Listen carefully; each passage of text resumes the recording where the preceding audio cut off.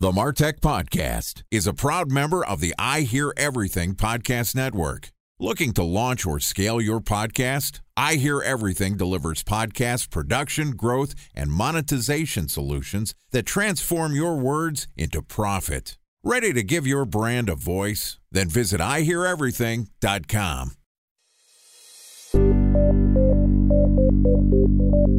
From advertising to software as a service to data. Across all of our programs and clients, we've seen a 55 to 65% open rate. Getting brands authentically integrated into content performs better than TV advertising. Typical lifespan of an article is about 24 to 36 hours. If we're reaching out to the right person with the right message and a clear call to action, then it's just a matter of timing. Welcome to the MarTech Podcast, a Ben J. Schaap LLC production. In this podcast, you'll hear the stories of world-class marketers that use technology to drive business results and achieve career success. We'll unearth the real-world experiences of some of the brightest minds in the marketing and technology space so you can learn the tools, tips, and tricks they've learned along the way. Now here's the host of the MarTech Podcast, Benjamin Shapiro. Welcome to the MarTech Podcast. Today we're going to discuss how to value and understand more about intellectual property. Joining us is Michelle Seiler Tucker, who is the founder and CEO at Seiler Tucker Inc., which is a mergers and acquisition company that specializes in buying, selling, growing, and fixing companies. And she's also the author of the recently published book, Exit Rich. So far this week, Michelle and I have talked about her 6 pillars of IP, and yesterday we talked about trying to understand how to find a valuation for your company and how marketers influence that valuation. Today we're going to talk about avoiding and resolving potential IP disputes. All right, here's the last part of my conversation with Michelle Seiler Tucker, founder and CEO of Seiler Tucker Inc. Michelle, welcome back to the MarTech Podcast. Thank you for having me, Benjamin. Good to be back. So excited to have you back here. And today's going to be a little bit of a bitch fest on my part. I have an IP dispute. Something I never thought would happen. I have created multiple podcasts. One of them had somebody who hired me as a consultant, and then they sold me the intellectual property of the podcast that I created in exchange for more content. So I own the podcast that they hired me as a consultant. So I would create more content for them and for the rest of the community. And then they double backed and said, you know what, we own the IP still. We don't like how this contract happened. And I'm holding an agreement and they're saying, no, it doesn't count. Moral of the story is, I got an IP dispute. They say they own it. I say I own it. What do we do? I don't want to tell it to the judge. Talk to me about how you handle and avoid these types of IP disputes. Well, number one, you want to make sure that you have a good IP attorney representing you from the start. A lot of times, business owners, marketers will just go down to a regular attorney that does typical law, doesn't really specialize in IP. And I think it's imperative, even my co-author, Sharon Lecter's husband, is an intellectual property attorney. And it's imperative to have the right representation and have it documented correctly the first time. And you're saying you had a contract, right? The first time? Yeah, I don't want to go into too much detail about my IP dispute. I had a contract. It was signed. It had a red mark on it. So the company that I'm working with said, no, this contract wasn't approved by our legal team. And they're basically saying, well, we're just going to throw the contract away and pretend it doesn't exist. Woe is me. Sometimes you run into times where, in my case, somebody says, well, we don't believe this contract was valid. And sometimes you don't even have the contract or there's lack of clarity. My real question is, okay, there's the question of having the right representation up front. What are some of the other ways that you can avoid IP disputes?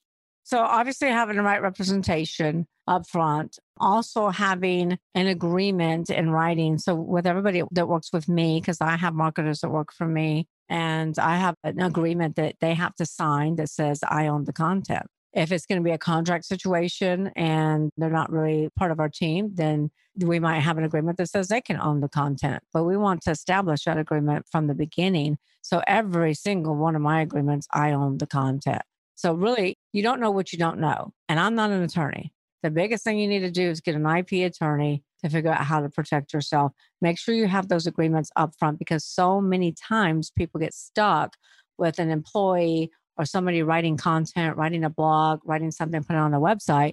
Then they want to come back and sue the company versus the company suing the employee. and them saying that they own the content. I'm dealing with several situations, not me as a company, but I'm working with some of my clients that have employees, marketers coming back to them saying that they actually own the content. So you just want to be clear up front. A lot of times people enter into relationships and there's nothing in writing.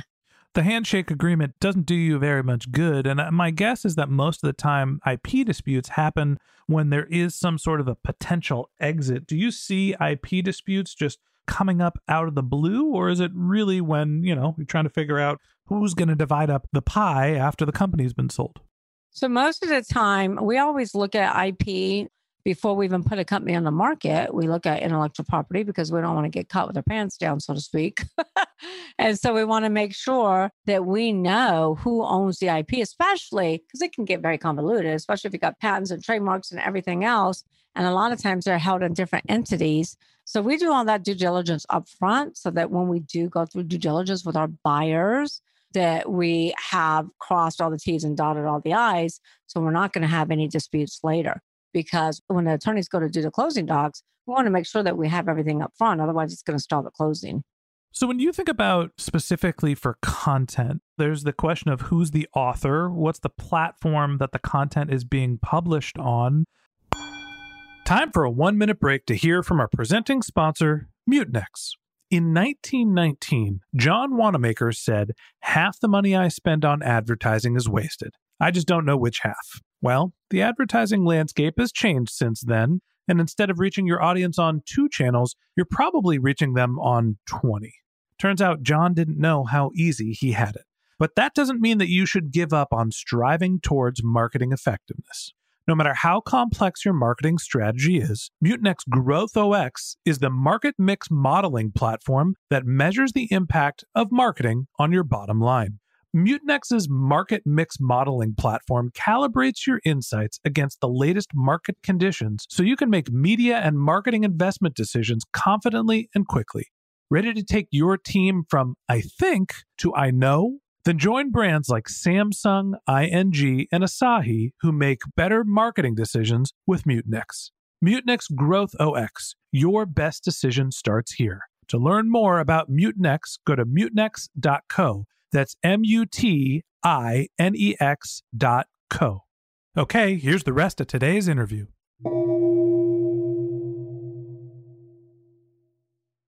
A special thanks to our presenting sponsor, Mutinex. Ready to take your team from I think to I know?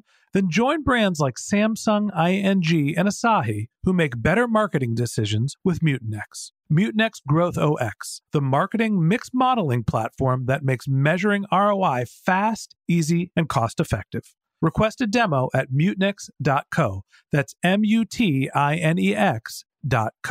If there is no agreement, how do you figure out who actually owns the right to the content created? Well, the judge does.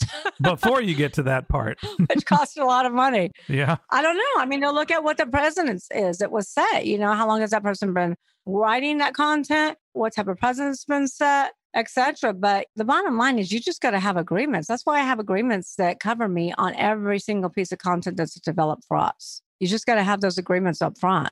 Otherwise, it's going to get into a dispute.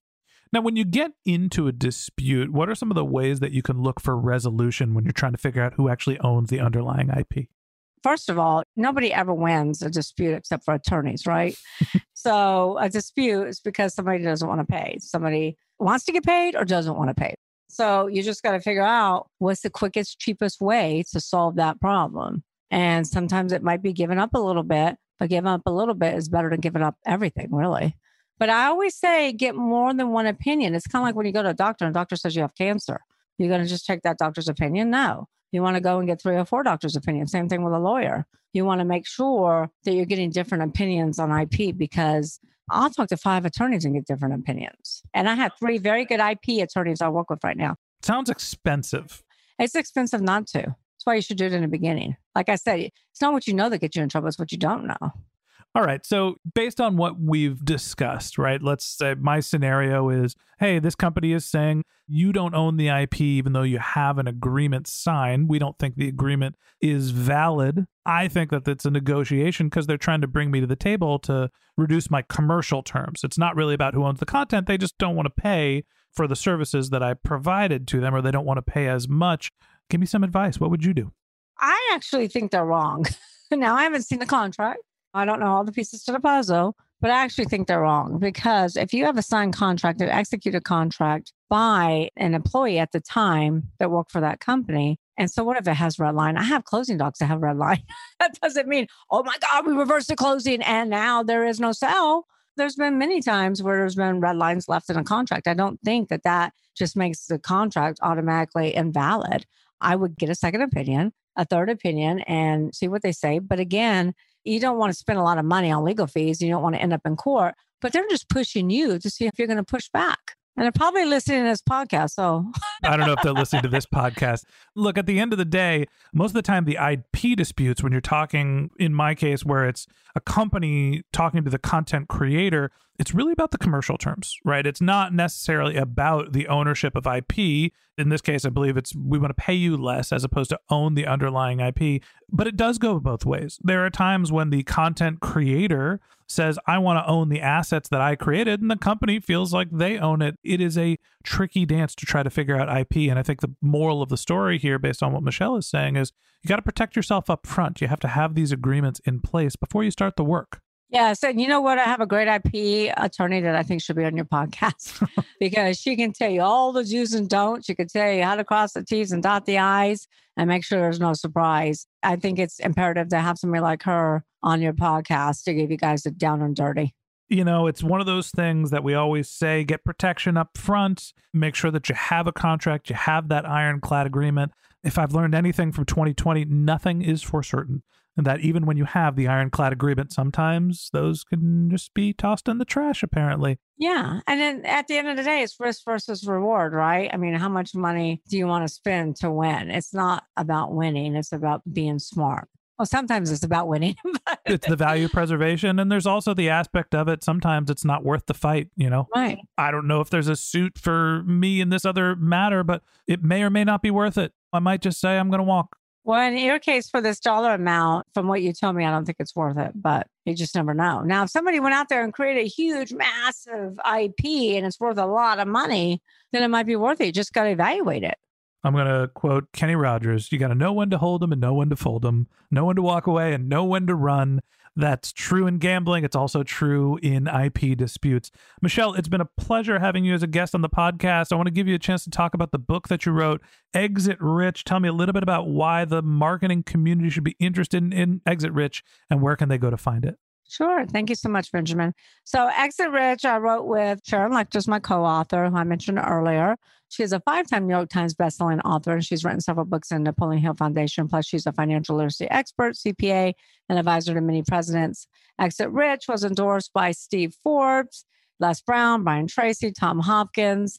Exit Rich is not just about selling your business. It's really all about building a sustainable business that can run without you. So you have a business, not a job. And it's all about creating a sustainable, scalable business. So when you're ready, you actually have a sellable asset because 8 out of 10 businesses will not sell. So why is it so important that marketers read it? It's so important that marketers read it because the biggest part of evaluation is marketing, is that IP. How many followers do you have? How much content do you have? What's your database look like? How well branded you are? What's the platform look like? Are you number one on Google? You're number one on this, number one on that. So marketers really create the value in the company. And marketing companies sell like hotcakes. There are lots and lots and lots of buyers for good marketing companies. So that's why marketers should read it. It's great to hear that marketers have value, create value, assist in the asset appreciation. And in terms of appreciation, Michelle, let me just say I appreciate you coming on the podcast. Sounds like you got one more thing to say. Go ahead. Yes, of course. And also, the biggest mistake that business owners make is they stop marketing. They stop innovating, they stop marketing. That's right. Plus, one of the biggest mistakes that marketers make is they don't always create a business. So you want to make sure you create a business, not just a job, and a business that can run without you based upon those 6 Ps. So when you are ready to sell, you can sell for millions and exit rich. Doesn't that sound nice? All right, Michelle, thanks so much for being our guest. And that wraps up this episode of the MarTech Podcast. Thanks to Michelle Seiler Tucker, co-founder and CEO of Seiler Tucker Inc., for joining us. If you'd like to get in touch with Michelle, you can find a link to her LinkedIn profiles in our show notes. You can contact her on Twitter. Her handle is @Seiler-Tucker, MSeilerTucker, or you can visit her website, which is seilertucker.com. Maybe more importantly, you can find her book at exitrichbook.com.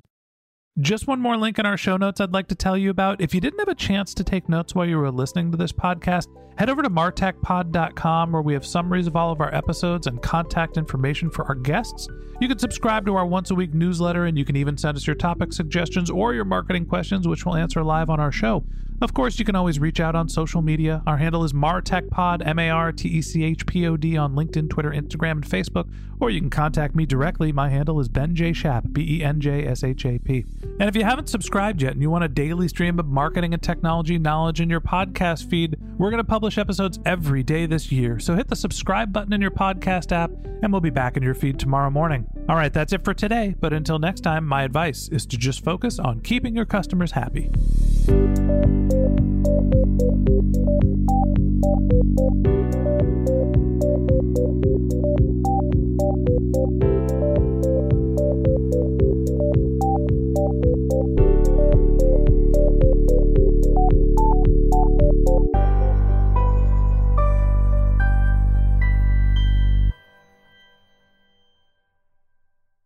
Thanks for listening to the MarTech Podcast, an I Hear Everything production. Looking to launch or scale a podcast like this one for your brand? Then visit iheareverything.com.